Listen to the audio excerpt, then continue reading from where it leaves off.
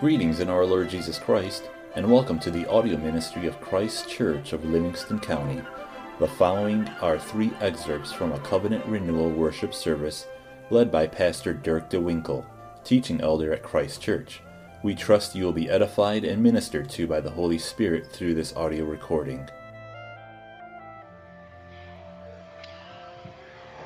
Our call to confession this morning is from Exodus 20, verse 15, and it's the 8th commandment.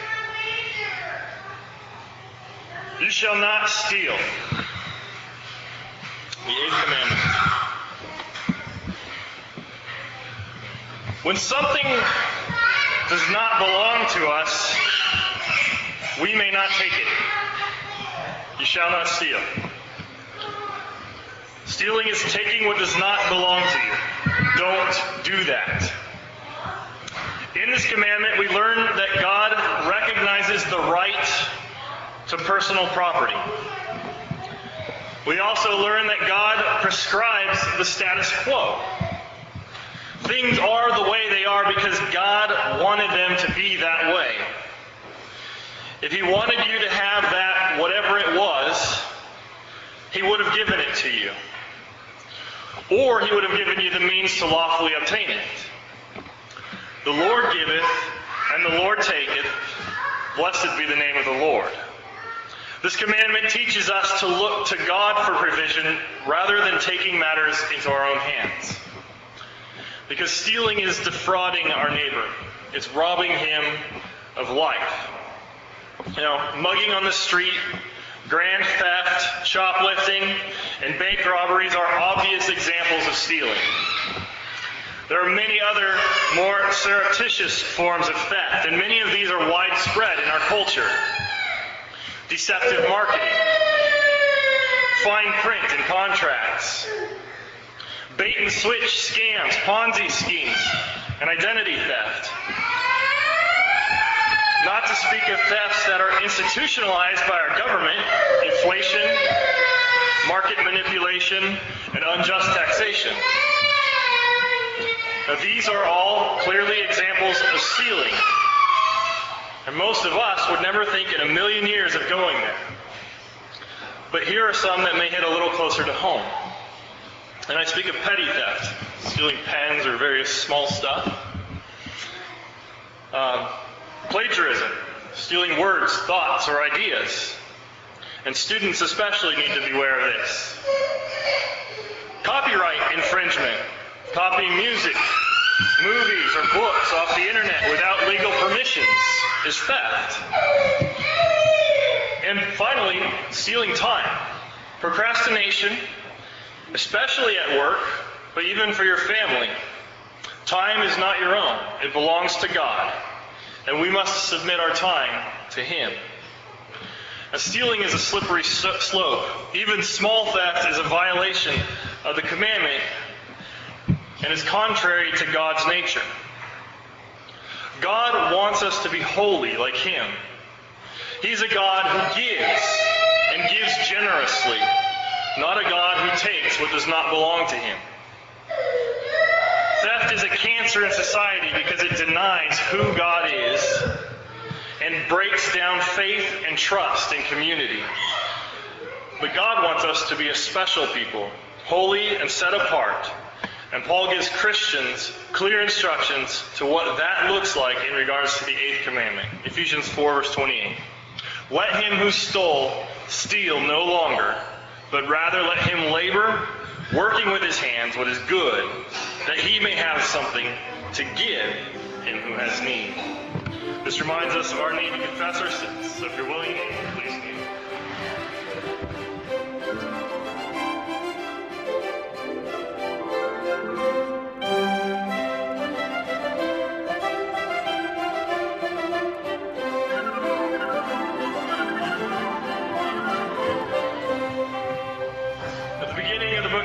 Luke told us that this is the story of the continuing work of our Lord after the resurrection and the ascension. And the story arc of the book of Acts is a constant repetition of a theme, a gospel theme of death and resurrection. Jesus' rule is being established, and the gospel is a declaration of what God is doing and how he establishes his rule. Every step along the way, the faithful declaration of the truth of the gospel causes growth and blessing and peace for the church. Like the parable of the sower. The sower goes out and he casts the seed, and Jesus tells us about the different kinds of soil that the seed lands on. But most of the seed lands on the good soil, and it grows 30, 60, and 100-fold. And so we see that sort of being lived out in the gospel. The Spirit comes at Pentecost, and thousands come to faith in Jerusalem on that first day, Pentecost. And so the gospel is going out. Christians are going out and spreading the gospel. The apostles, the evangelists, Paul is going out and they're spreading the gospel. And at the same time as they're going out and bringing all this peace and growth and blessing to the church, they're spreading the peace of God between man and God. It's going out by sacrifice. The apostles suffer for the sake of the gospel. And Jesus warned that this message, the message of the gospel, repent and believe that Jesus Christ died and was raised from the dead, and he's seated at the right hand of God and will judge men, but offers free forgiveness of sin. That's the gospel. Simple, cut and dry. Jesus is God. He died. God raised him from the dead, and now he reigns eternally in heaven. And he offers free forgiveness of sins if you will repent and turn from your sin and believe on him. That's the gospel. And Jesus warned that this message would set the world on fire. Now, sinners reject God. But God is doing his work despite us, despite sinners. He changes us.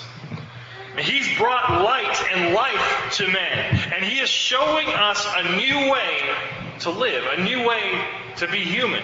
We are to become like the new man, like Christ. And the result is a cosmic war. It's a deep and thorough antithesis. Antithesis is a big word that means we're on opposite sides. If Jesus and the world, God and sin, opposite sides. And whenever they come into contact, is a flashpoint. It's a war. It's a battle. And we've been following Paul's story in the establishment of God's kingdom in the book of Acts. Now, a key part of this has been the declaration of the gospel to non-Jews, as Paul has been called to be the apostle to the Gentiles. And as we saw last week, this brought him into some conflict within the church. So we know that the gospel is about antithesis. It's about conflict. It's about God versus the sin. It's about that. But last week we saw that Paul comes to Jerusalem, and James and the elders, they tell him, Paul, you have a PR problem here in Jerusalem within the church. The zealous Jews within the church, Christians, zealous Christian Jews, think that you are denying Judaism.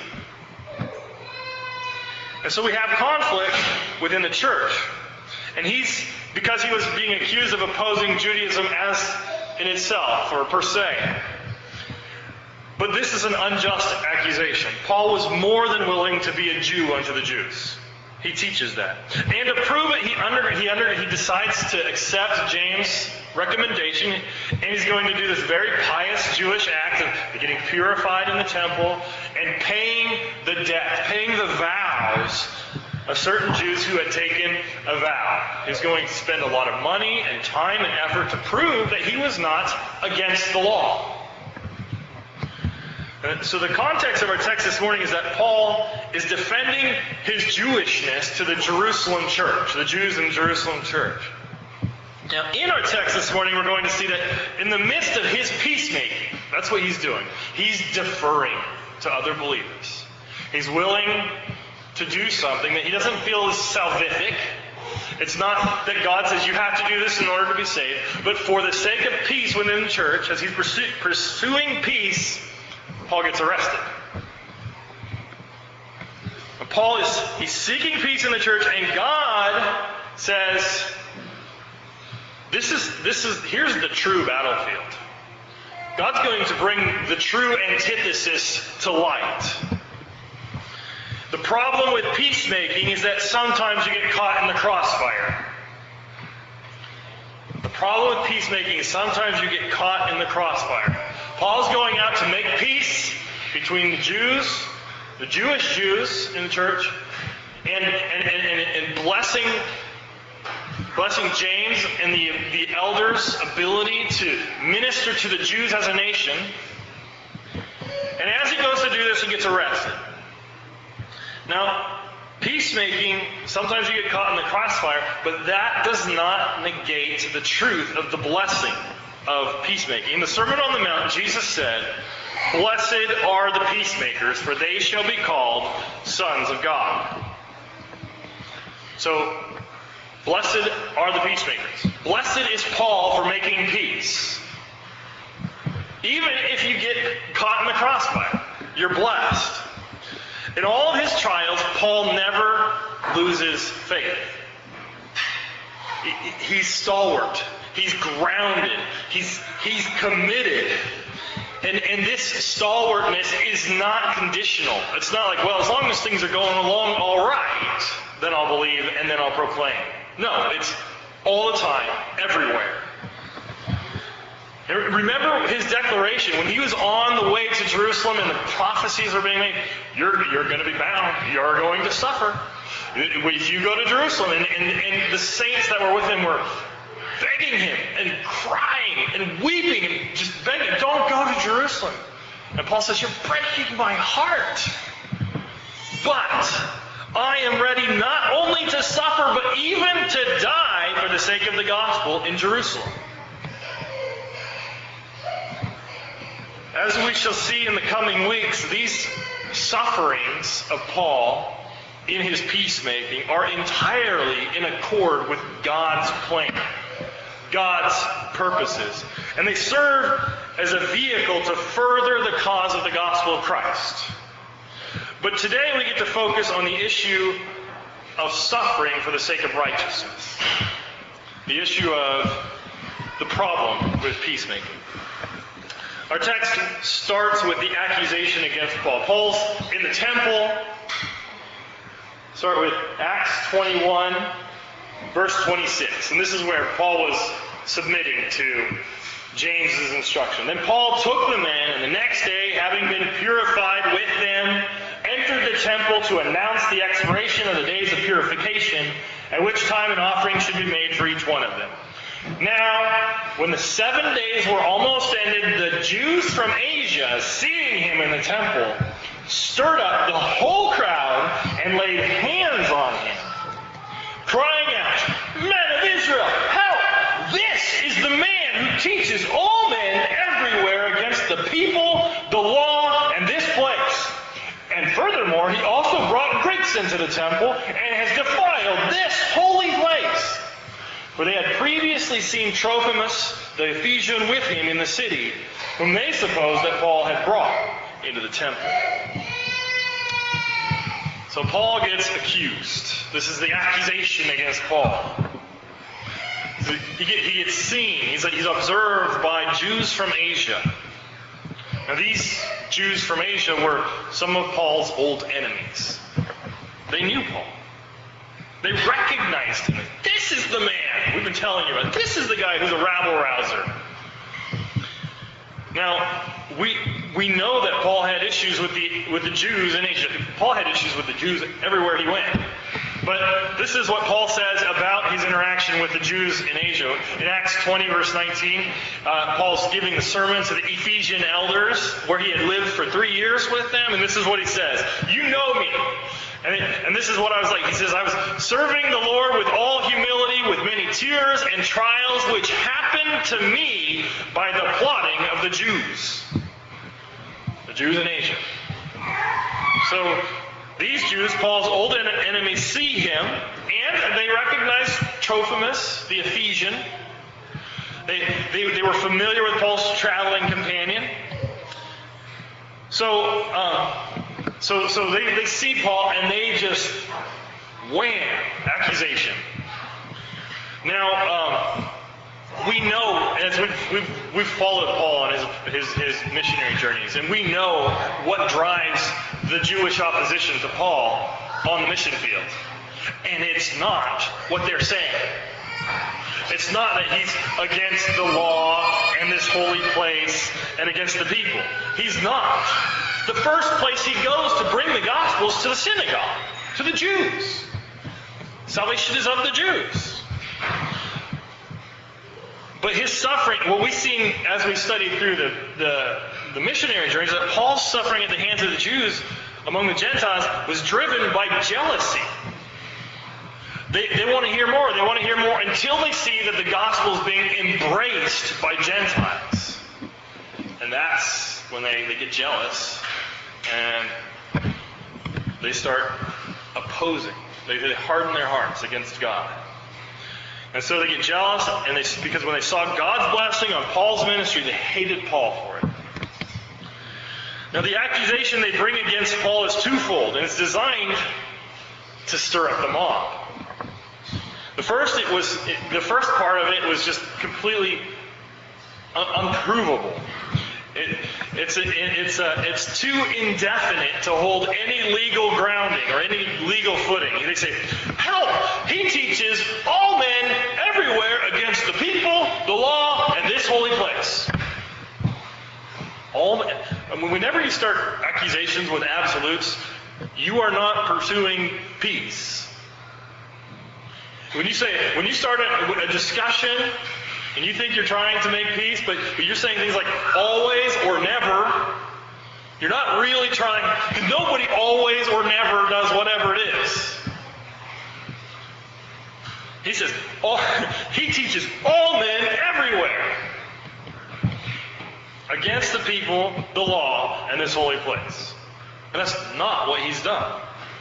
So it's too indefinite to hold any grounds. In an interesting way, it was an expansion of the accusation that was used against Stephen. Back in chapter 6, when we were introduced to Paul, when he was attacking Stephen, the accusation against Stephen was this. They also set up false witnesses who said, this man does not cease to speak blasphemous words against this holy place and the law.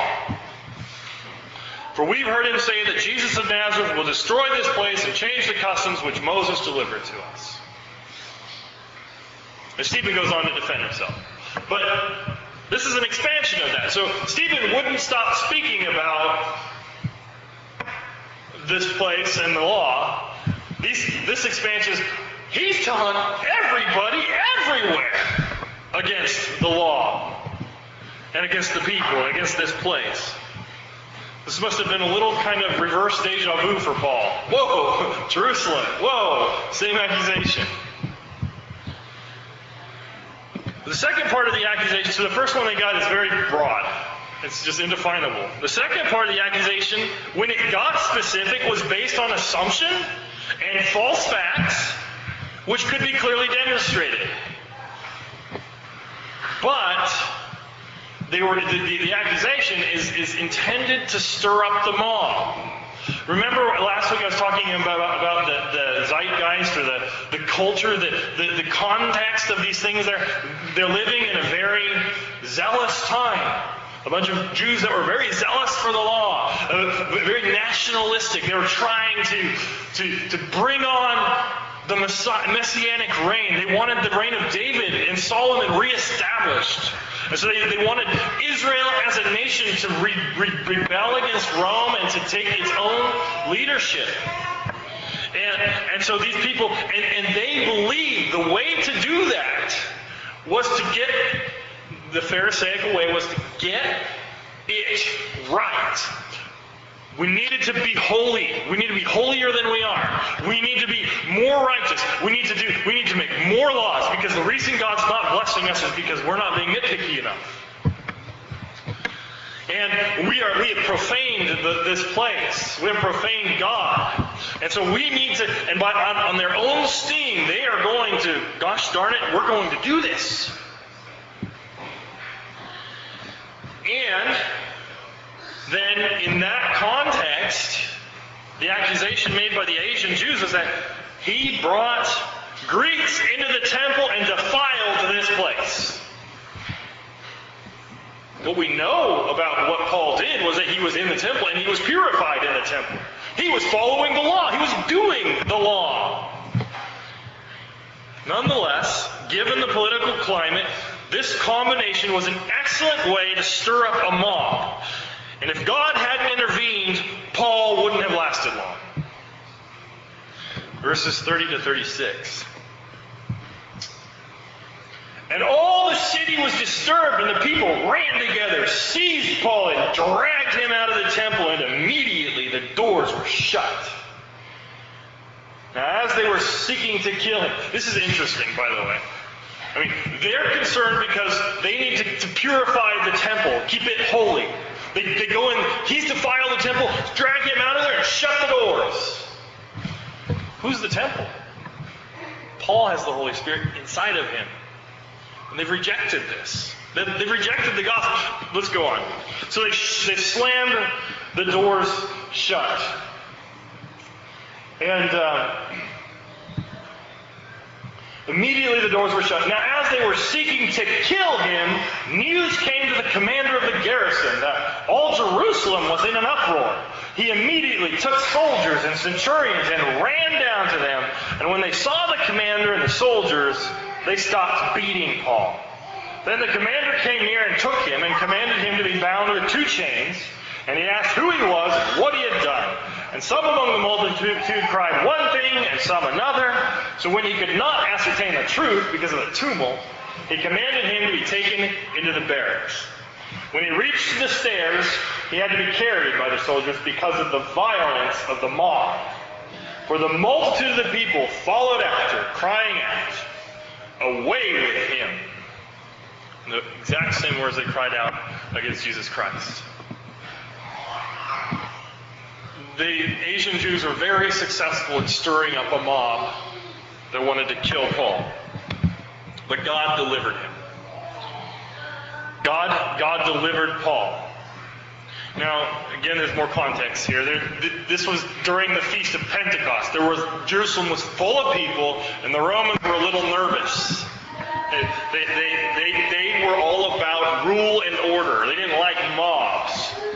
And so they had Roman soldiers near and on hand. There was a tower right on the temple complex. And there was a garrison of soldiers there. And God was sovereign. God was in control, and he saved Paul. Because they weren't necessarily Johnny on the spot when it came to going to rescue or to stop riots all the time. But this time, immediately they heard, immediately they responded, and as soon as Paul was dragged out, seized, and being beaten and would have been killed, they ran down and stopped the mob. And the mob, again, it was clear, the mob did not have justifiable cause. They didn't even know why the commander's trying to find out what he did wrong, and he's hearing different accusations. He can't make sense of it. It doesn't stop them from being murderous. They continue to pursue him. The soldiers had to lift him up over their heads so that the mob couldn't kill him while he was in custody. And Paul recognized God's hand in this. Paul recognized God's hand in this, and we know this because when Paul was giving his defense before King Agrippa, which is coming up in a couple chapters, he says, "Therefore, having obtained help from God, to this day I stand." It's like, when they attacked me, and they would have killed me, but I obtained help from God. That's why I'm still here. So God helped me. And the next several chapters of the book of Acts have to do with Paul's defense against the accusations brought against him. And so we're going to get into that in the next several weeks. But suffice it to say that ironically, Paul was in the very act of refuting the accusation accusations brought against him when he was attacked, when he was mocked.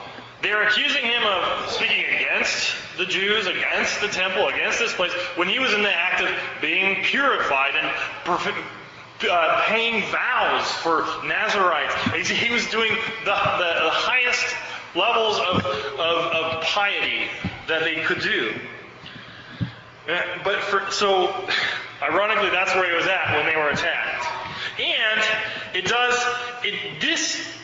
this occurrence does more to separate Christ, the church, from Judaism than if Paul had demanded and put his foot down and said, I'm not doing that. Gentiles don't have to be saved that way, so I don't have to go through those things. But no, Paul submits to this act, to this recommended act by James and the elders, and by submitting and doing what they ask him to do, bringing peace, attempting to bring peace, he is highlighting the vitriol of the Judaic system. When he's attacked in the very act of being holy and pure, as they were mixing it, it brings real clarity to the antithesis. This is where the problem lies. They hate God. That's where the problem lies. So let's consider now. So we'll get into his defense later. Let's consider now some of the difficulties around peacemaking. And sometimes peacemakers get it in the face. It's just the way it is. I mean, you don't aim for that. You don't go out saying, "Oh, I'm going to try and go get beat up today." That's not the goal. And there have been times in Christian history, remarkably, that people aimed to get martyred. That's not the goal. The goal is to speak truth and proclaim the gospel. The goal is to bring peace. James and the elders were not at fault for trying to bring peace within the church in Jerusalem. And they did their best to come up with a plan. I mean, it took foresight to have 4 guys ready to go and get their vows paid when Paul arrived. They made plans. They said, okay, Paul's coming. He's our guy. We need to establish peace here. So let's come up with a way to do this. But the best laid plans of mice and men often go awry. You can come up with the perfect plan. But God is God, and He's got the perfect plan. And if your plan is not God's plan, it will go awry. So James and the elders plan to bring peace in the church and establish Paul's Judaism. That plan has put Paul's life in jeopardy, and it's landed him in jail. Well, that wasn't their plan. It was God's plan, but it wasn't their plan. And at this point in the story, surely they must be wondering, what did we do? What just happened here? Surely they must be wondering, why, God? Why are you doing this? I mean, this was a good plan. Even many Christian commentators on this passage think that Paul messed up. Paul, you really messed up on this one. I read in a commentary, this was the worst mistake that Paul ever made when he actually submitted to the plan of James and the elders. The commentators, some of them think that. And they think that this riot and Paul's imprisonment were his just consequences for screwing up. He failed to stand up for the freedoms of the Gentiles. And he deserves this. And so we should take this as warning. Maybe we shouldn't go around trying to make peace. According to these commentators, humanly, from an earthly and fleshly perspective, it sure looks like Paul's in trouble now. Doesn't it? I mean, For the rest of the book of Acts, Paul's a prisoner. He looks like he's in a bad spot. Up till now, he's been free to come and go, to decide to go, and to follow the Spirit's leading, wherever the Spirit leads. He's a free man, Roman citizen. Not anymore. From a human perspective, it looks like now he's shackled. Now he's bound. But there's another perspective. If we go that route, if we look at it this way, like, oh no, Paul's bound now. He's limited. We're looking at the situation upside down. We flipped it on its head. This is not a human or a fleshly story. This is the story of all that Jesus is continuing to do as he sits enthroned in heaven. And that means that this is a human spiritual story. It requires a perspective of faith. Now, you may recall all the other trials we've covered in Acts. Remember this trial of Peter and John, and they were arrested again. Remember, it's the human courts who are being put on trial in Acts. The human courts are being put on trial. The apostles from the outset of the gospel simply bear witness of what God has done and is continuing to do, and that changes things. Peter and John were arrested because they healed a man in the temple. That's why they were arrested. Paul was arrested because they hated him, because the gospel was gaining ground among the Gentiles. But they are not. They are being soldiers in God's battle. They recognize the antithesis, but they're not fighting the war that their enemies think that they're fighting. And they're entirely defensible, because all they're doing is speaking truth. All they're doing is proclaiming what God said and what God has done. Where do they go when they defend the gospel? The Bible, the scriptures, the law of God. Who do they bring the gospel to? The Jews in the synagogues. It gets them persecuted, but it also brings the power of God. Healings. Speaking in tongues. Peace between man and God. Creation of a community of faithful believers that love God and then are enabled to love each other. So when these men get put on trial, it's the courts that get changed. And we know this from the arc of the story of the book of Acts. Luke is telling a story, and it is obvious the way Luke's telling the story that the commentators that I mentioned earlier are wrong. It is obvious that Luke thinks that Paul is the man.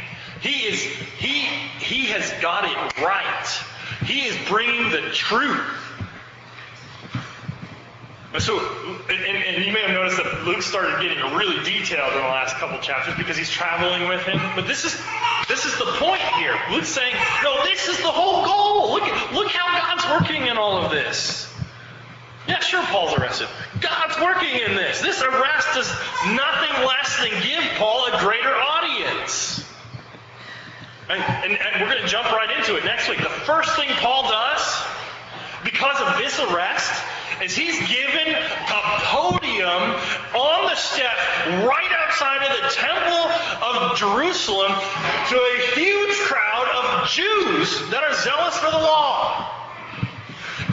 And he's going to give them a sermon, and he's going to preach to them that God and the law are fulfilled in Jesus Christ, and everything that they're accusing him of is misguided because he is in submission to God, and he's going to clearly portray that to them. So he's arrested. It doesn't do anything to harm his witness at all. In fact, it just gives him a bigger podium. And from there, he just goes to the rulers of Jerusalem. And then the ruler, then the King Agrippa will come, and he gets to give the gospel there. And in the meantime, he's ministering to the churches while he's on house arrest. And then he gets on a boat to go to Rome to spread the gospel there. And he's saved in Malta. He's saved the shipwreck. I mean, he's constantly proclaiming the gospel in chains. Arrest does not stop Paul, and Luke doesn't think it hinders him. Now, the gospel, God's story, brings resurrection from death, blessings from suffering. And we saw that with Jesus Christ is the original. We see that with the apostles, and we're seeing that with Paul. And Jesus' story is one of ever taking dominion and establishing authority. Peacemaking involves a willingness to deal with the bad and the ugly for the sake of the greater good. Peacemakers are sons of God because they reveal God. Think about that. Jesus is the Son of God. And when we look at Jesus, we see God. When we become like Christ in this fashion, we reveal God. We reveal God because we act like Him in peacemaking. Peacemakers are willing to take a hit, to get it in the face in order. Remember Paul's getting beaten? I'm sure he got hit in the face.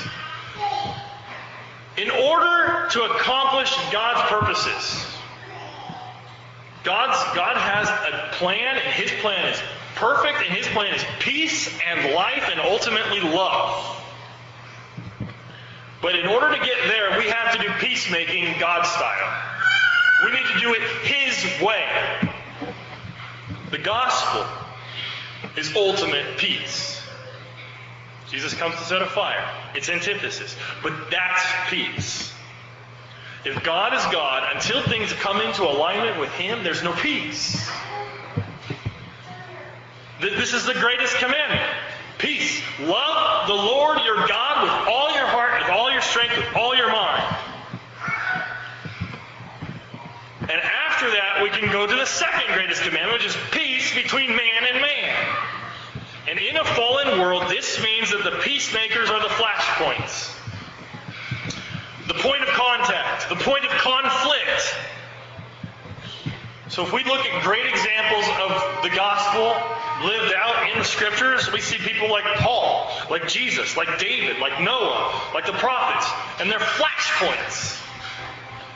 Points of conflict between the world and God. If we want to be peacemakers, we must learn to be bold for the sake of the gospel.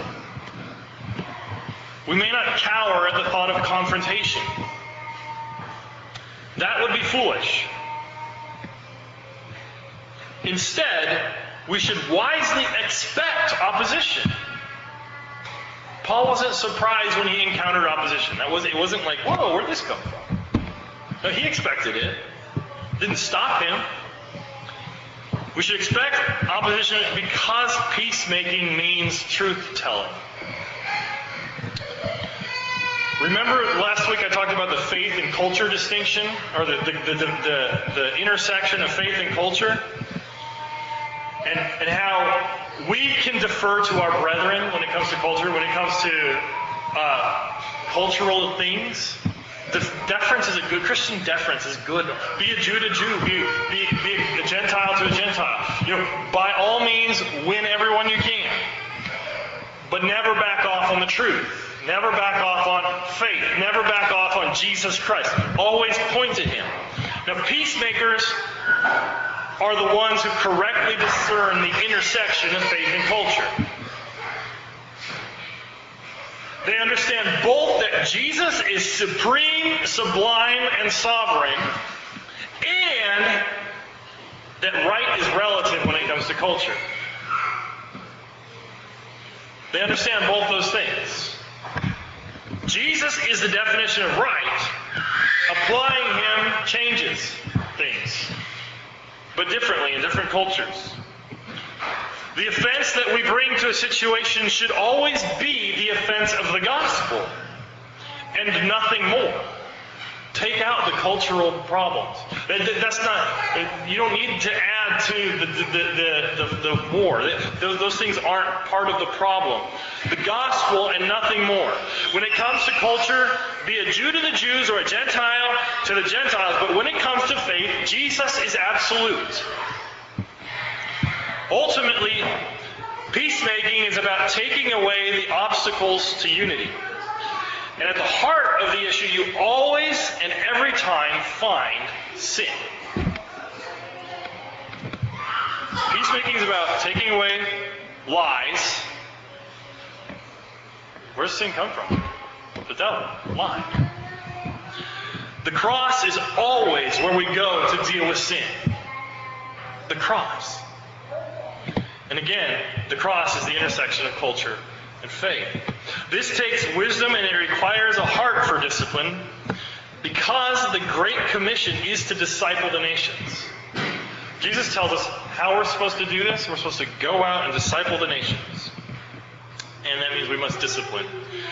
And practically speaking, that means self-discipline and self-sacrifice. The true peacemaker can never be accused of self-service. We must be soft in our hearts to God. We must not be doing what we're doing out of hard hearts or for our own ends.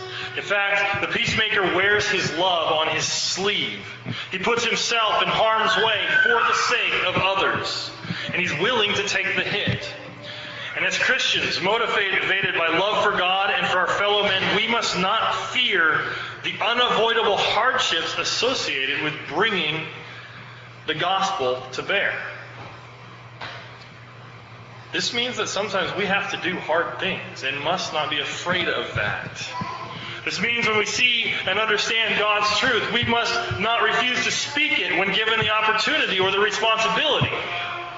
It means that we are not pacifists. As peaceful as it might seem to be a pacifist, it's not really, because in the end it's a lie. God's judgment is coming, and if we refuse to declare it, we're guilty of perpetuating it.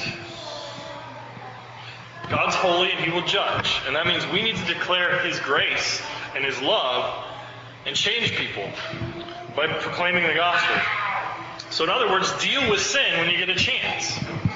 When we think of peacemakers, we tend to think of peace talks in the Middle East, right? Those peacemaking, right? Or arbitrators who work to come up with some compromise between two parties who have a difference of opinion on some deal or other. But we can just as viably think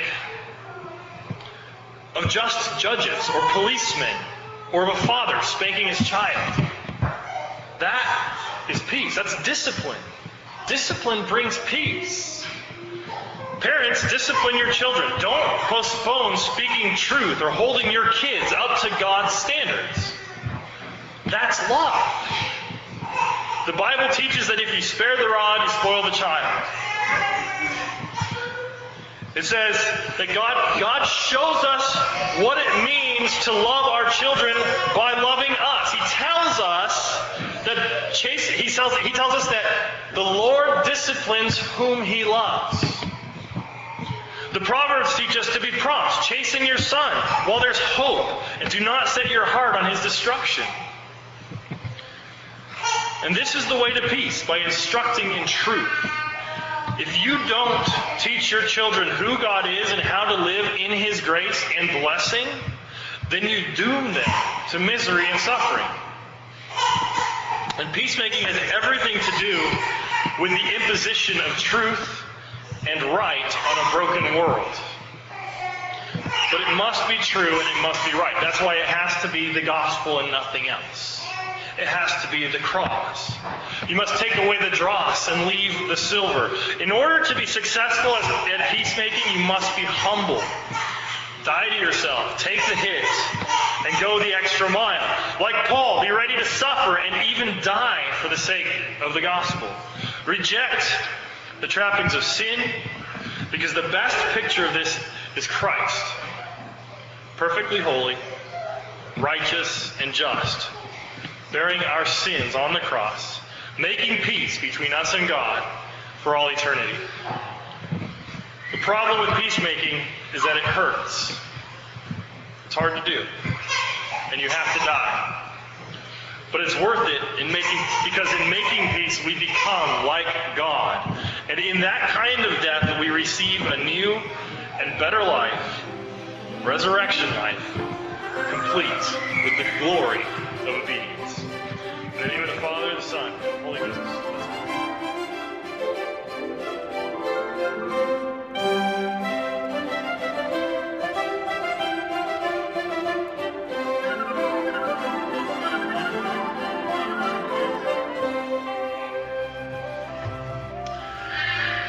Peacemaking involves blood, sweat, and tears. It always has. And this has been true ever since peace was first broken in the garden. God had to spill blood to cover Adam and Eve's nakedness. But God did. He provided a way for us to live in relationship with Him. And that has been made clear to us in His divine revelation in this holy book. God gave us types in the law and the prophets. He's shown us what sin is, how ugly and evil it is, and where it leads. But He didn't leave us there.